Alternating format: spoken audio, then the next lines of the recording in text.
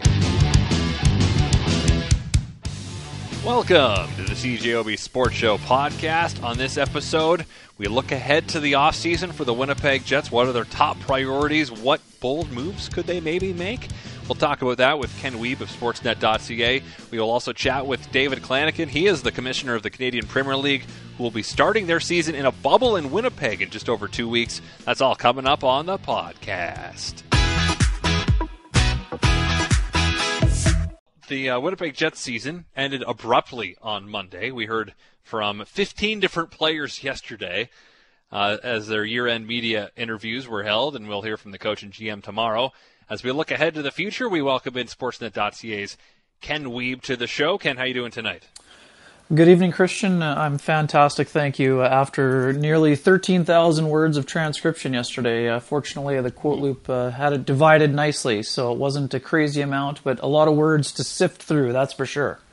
Yeah, this might be a little inside baseball, but in the post-game at home games, most of you are of the written word up in the press box, and you are all sharing who is transcribing what, and I'm just sitting over there just recording audio, because all I got to do is worry about recording audio. It's great. Yeah, it is great for some, that's for sure. But we have a diligently working crew that, and again, when it's all in Zoom calls and everybody's getting the same thing, it doesn't make sense for 20 people to transcribe 15 different people on their own. So, good little bit of teamwork on the media side. There's no doubt about that. Absolutely. So, Ken, the season's over. What was your main takeaway from yesterday's year-end media availabilities? We, again, heard from 15 people. What stood out to you? Oh, certainly some fireworks there, Christian, as you heard. No doubt about that. Some interesting words said. A lot of belief in the core. Connor Hellebuyck, stealing the show, I think. And I guess he stole the undercard with his dynastic comments. Mark Scheifele obviously drawing the most attention, but overall the core group believing in what they have and believing they're not necessarily as far away as some Jets fans may feel after a 4-game sweep. And let's face it, we should remember, people aren't going to go out and trash the coach. They're not going to go out and trash the team. That's not what's going to happen with these availabilities because, that's just not how it works. No, but it also too. I think there were a lot of genuine comments being thrown out there for sure, and I don't think you can diminish the value of Mark Scheifele saying he has full support in Paul Maurice, especially considering what happened on Hockey Night in Canada against the Toronto Maple Leafs, where he was benched for the first time. Second time, I guess. He had one period against Nashville, but these were certainly different circumstances under a pretty big spotlight. So.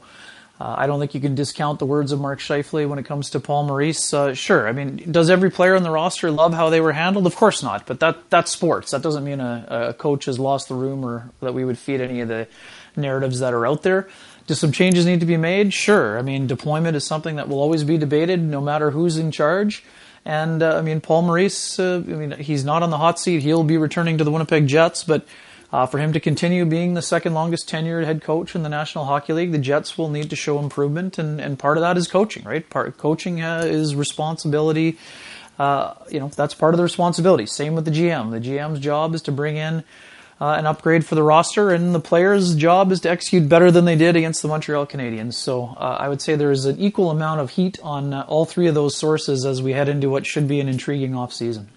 So let's start with the coach. I wouldn't say it's cup or bust because in the NHL, random things happen in the playoffs that are tough to see coming sometimes. But for this team, what do you think needs to be different in terms of deployment, as far as you're concerned, for people to maybe take a little bit of the heat, and when I say people, I mean fans, the heat off of the coach? Sure. I think that the Jets were a good team this year. They had some struggles down the stretch. That was abundantly clear. I think Nikolai Ehlers took another very important step in his career and his development path. I think that Nikolai Ehlers, for all the debate about sweet spot for ice time and all of those matters, I think that Paul Maurice is going to have to unleash Nikolai Ehlers into a first-line role, whether that is on a line with Mark Scheifele and Blake Wheeler or on a line with Kyle Connor and Blake Wheeler. That remains to be seen, but for me, I think Nikolai Ehlers will be the first-line winger with the Winnipeg Jets next year, and I think he must force himself onto the first power play unit. I think that would be the first development that I would like to see. That's not a demotion for Blake Wheeler. Yes, sure, it may change some things, but not dramatically. He'll still be a first-line power play guy. I think that Wheeler has shown some chemistry with Pierre-Luc Dubois, and in a year where Pierre-Luc Dubois is going to have to bounce back, I think putting him with Blake Wheeler would accomplish two big things. Two players who think the game similarly, two big, strong guys, and if you play those two together, it will allow you to play Ehlers more. I think we saw Blake Wheeler play some of his best hockey when he was playing in that 18-minute window after he came back after the rib injury. So you can accomplish two things with one move right there. And, I mean, Paul Maurice is going to have to play his young defenseman a little bit more. I mean, right now, depending on what happens in the offseason, Ville Heinola needs to be in the lineup. Dylan Sandberg needs to be in the lineup, and Logan Stanley would be a good candidate to be in the top six as well. I mean, those are three young guys. Would there be growing pains? Sure, but unless the Jets have better options, those guys need to be playing, and I think that will be the other part of the deployment that gets looked at. And also, I think David Gustafsson has to be the fourth-line center next year. I have no issue if Nate Thompson is brought back, but if that's the case, he can kill penalties while being a fourth-line winger. Do you think that part of the reason why Maurice was a little bit, against playing younger players like Heinola was the fact that the season is so short and that the growing pains part of it is a little bit harder to swallow because the season is shorter? Well, I mean, look at this here, Christian. I mean, look at the Jets' start. They had an incredible start. They were at one point battling for first place. So, I mean, they were icing a roster that was good enough to be at that level. But, I mean, certainly there were some struggles down the stretch, and only 5 games for Ville Heinola. Obviously, we'll have we'll see what Kevin Cheveldayoff has to say. One of the things on most people's minds was the significance of having the entry-level contract slide a year. I mean, that had to have been a consideration. Otherwise, I can't imagine we hadn't seen Heinola a little bit more.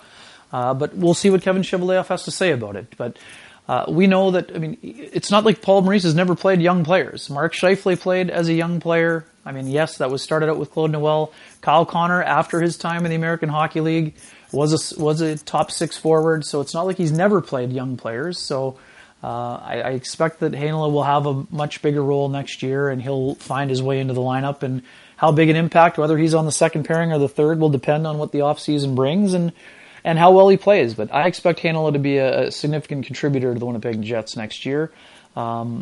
Yeah, I mean, naturally, I understand. I mean, does it make sense for a player on a 1-year contract, a pending UFA, to be given the same leash as someone who is going to be in the organization for 5-6 years? I can understand why fans would be frustrated by that, but the coach's job is to ice the best lineup that he believes gives them the best chance to win. And it's not like the Jets are the only team that don't play their kids as much, but I don't think it's a matter of not having faith in them over the long term. And I expect a lot of those young guys to still make an impact. And I was on the call with Cole Perfetti today. I'm not here to tell you that he's guaranteed a spot in the fall, but he made a pretty bold claim in saying he's not as far away as he thought he was when he started the journey after being drafted. So he had a great year. I think that he can challenge for a roster spot, and then what he does with that will be up to him. So just looking at the work that Kevin Cheveldayoff has to do, and that's going to be such a big part of this offseason because he has a little more cap space to work with than we have seen in the last few years. Priority number one, obviously, is the restricted free agents, and that is Neil Pionk and Andrew Kopp, who are both arbitration eligible. How much of a raise do we see for those two? Kopp made $2.28 this year. Pionk made $3 million. For sure. For me, Andrew Kopp obviously speaking quite outwardly about his intention of wanting to stick around. I mean, he said he was leaving all options on the table when I asked him directly about a long-term deal. He made it very clear that the going to arbitration will not impact his willingness or desire to stick around. I use Alex Iafallo as a template. 4 years at $16 million. It'll be somewhere in that range. Of course, Kopp's camp will ask for more if they can get it. Andre Burakovsky is another comparison. He's closer to 4.9. Does it meet in the middle? Is it closer to 4? That I can't tell you. That I don't know yet. In terms of Pionk, I would be thinking that he's looking to double his salary if possible. Could they get him at 5.5, depending on the term? For sure. I mean, it's somewhere in that $5.5 to $6 million or $6.25 million range. I would expect to be similar to the deal that Josh Morrissey has signed, but depends on the years. So that's the other big unknown, Christian, the flat cap world, what that means in terms of players on how long that they want to commit to before maybe anticipating the cap will start going up in the next 2 to 3 years.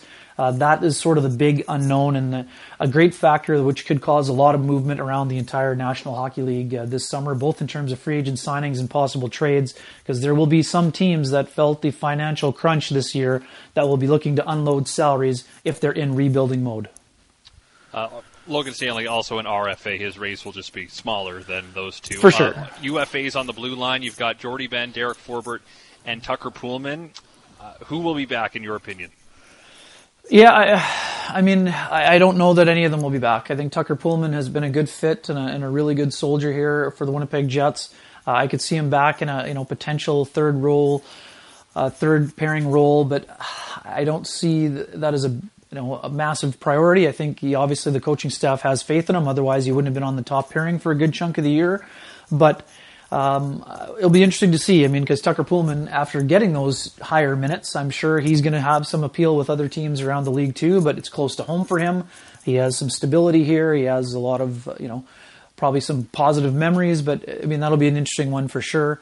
The other guys, Forbort had a great start to the year and a tough finish, so he definitely was a value contract, but I think that the Jets have to make room for those young guys I mentioned, and if they're looking for other defensemen with size, they'll be looking for an upgrade on Derek Forbort. But like I said, I think although a lot of fans were frustrated by how it ended up for him, I think that he gave them some pretty valuable minutes early on in the year with Neil Pionk. But if Forbort would be back, it would be more as a third pairing guy, a complementary guy, rather than being a second pairing guy. But I'll be very curious to see how the defense is handled. I think it'll be the most fascinating part of the entire offseason for me.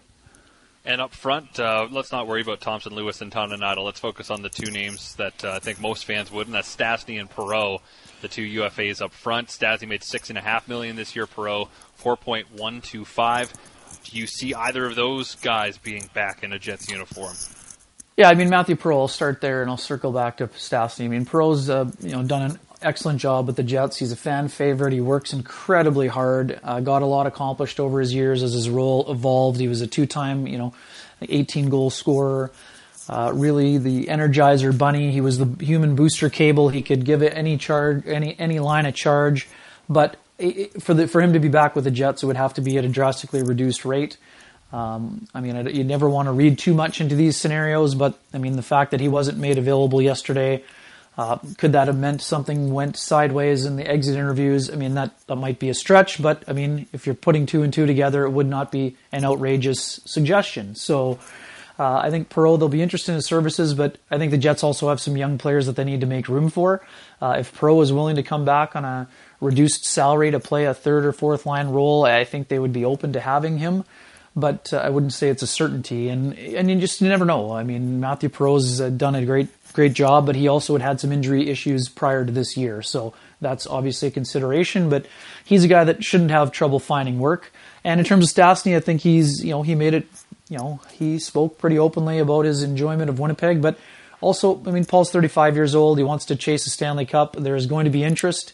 I don't think it'll be a Joe Thornton type of reduction for his salary, but what that number looks like, is it $2 million, is it $3 million? I think it's a little bit too early to say.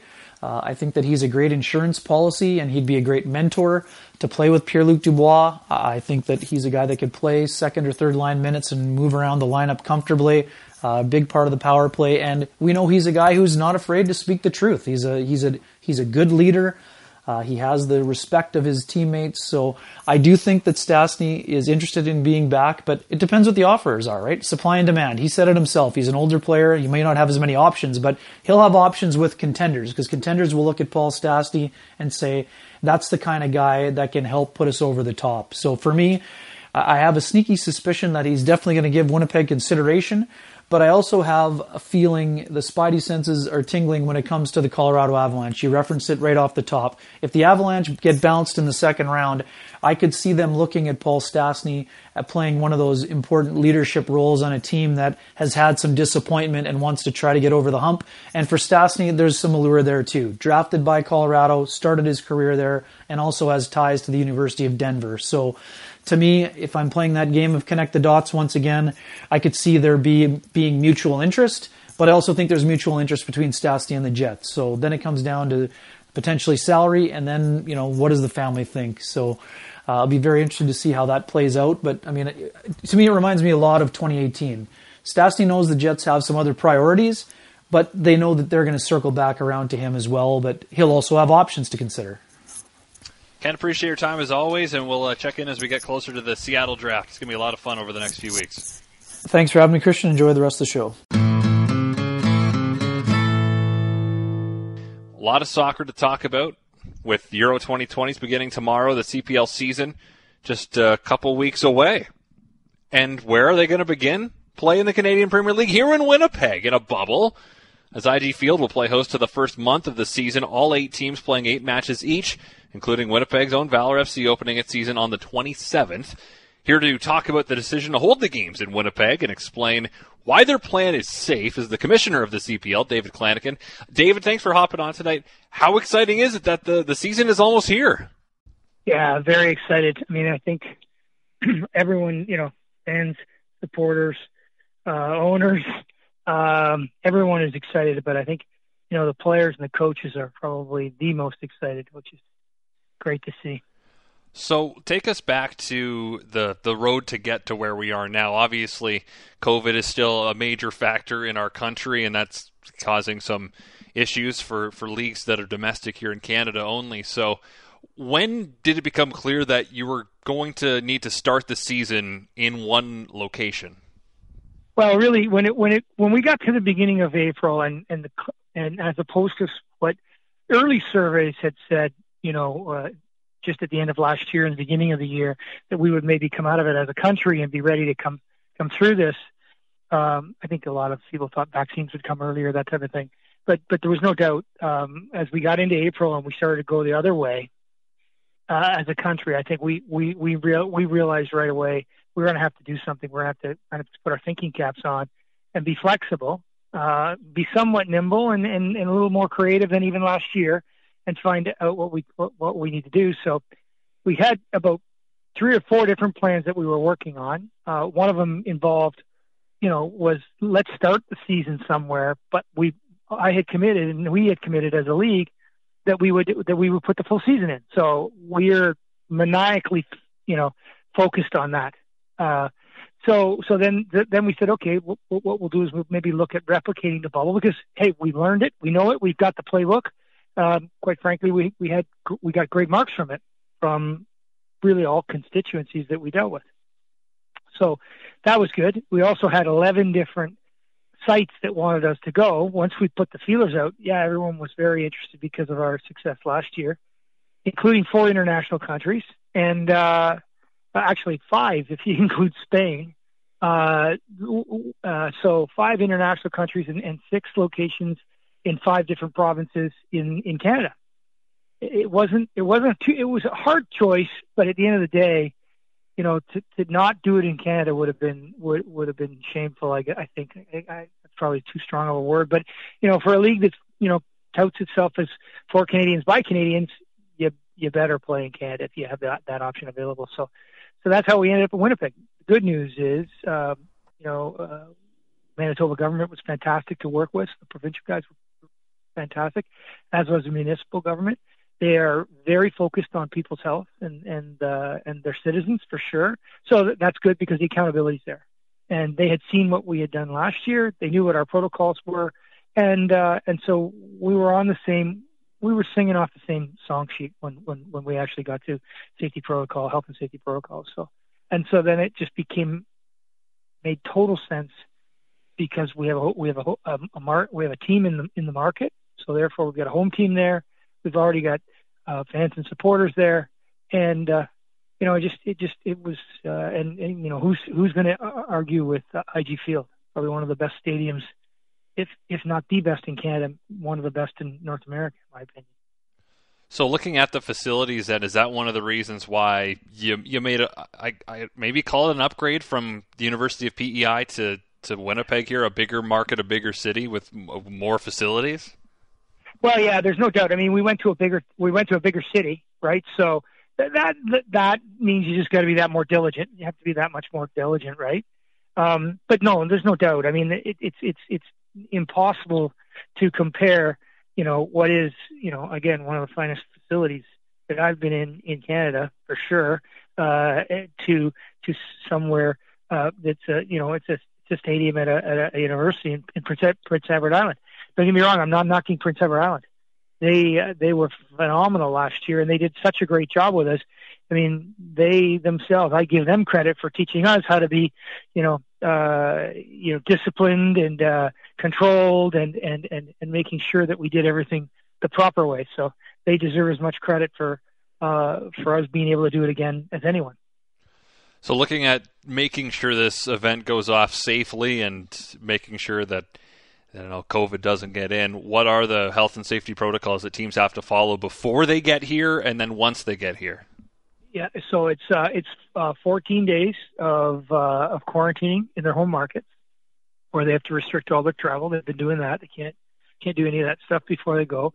When they get on the planes, they're they arrive. They have to be tested. They have to have PCR tests when they leave the market. They get tested again once they arrive, and then again 2 days later. So they'll have had 3 tests immediately, and then from there on in, it's and of course they all have to be negative before they can even train with their own club once they're in Winnipeg, and then while they're there, they'll be tested twice a week, ongoing, and then of course they're living in a bubble. So we're, as a league, encouraging all of our players, coaches, and everyone that'll be there to have had at minimum their first vaccine. Now, I said encourage because you can't force people to do that. That's not our way. So, but we're high. We feel we'll be well over 85% by the time we all land in Winnipeg. So it should be great. And so you've got the plan to play still a full season. You're just getting it started here in Manitoba as opposed to last year where the entirety of the season was contained in the Island Games. So how do you feel on a scale, I guess, of 1 to 10 of optimism about getting to play in home markets with some fans in the stands this year?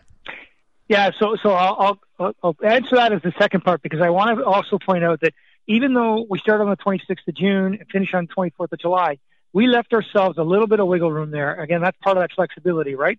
Because we are counting, and this is why I want to say this first, because counting on the fact that we're going to be able to go back to our home markets, and in some of the markets, just not all of them, we'll be playing in front of fans and supporters.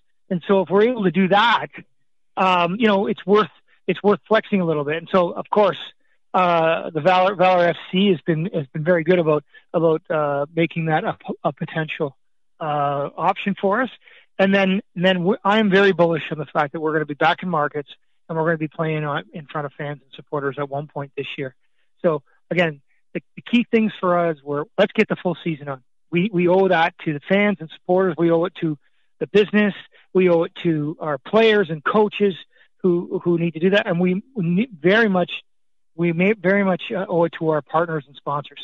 And so all that we've been very fixated there. We called that out from day one. That's the top of the mountain.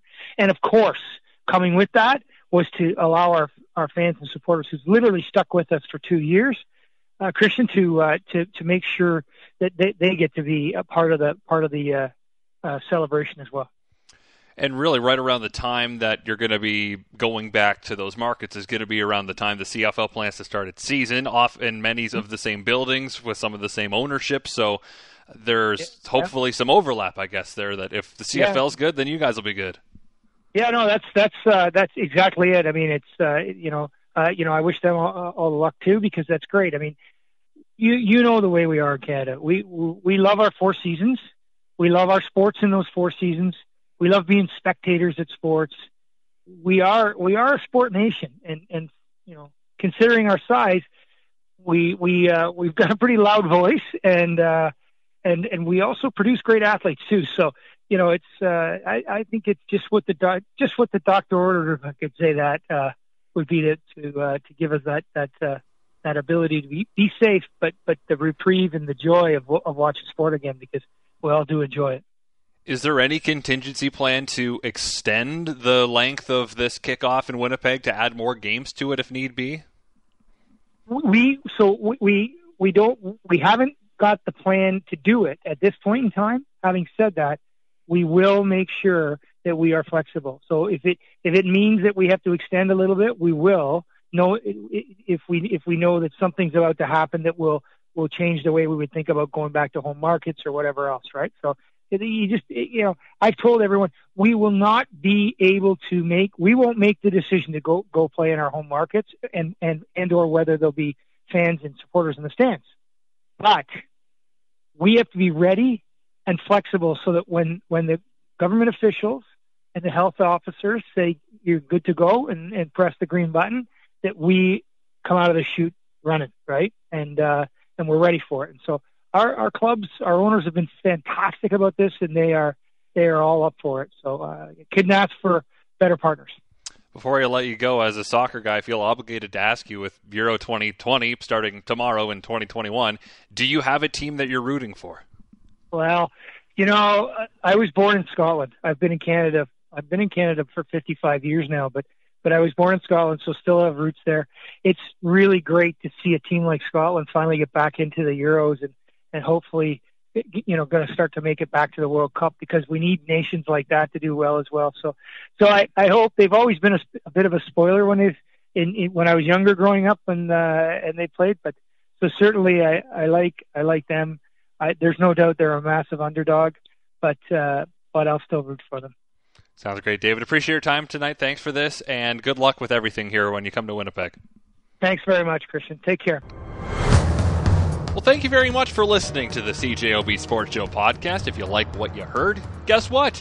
You can hear more every weeknight on CJOB from 6:30 to 9 p.m. Of course, that is when the Jets are not playing, because if the Jets are playing, then I don't have a show, but I'll be part of the pre- and post-game coverage. Anyway, thanks again for tuning in. Subscribe if you'd like.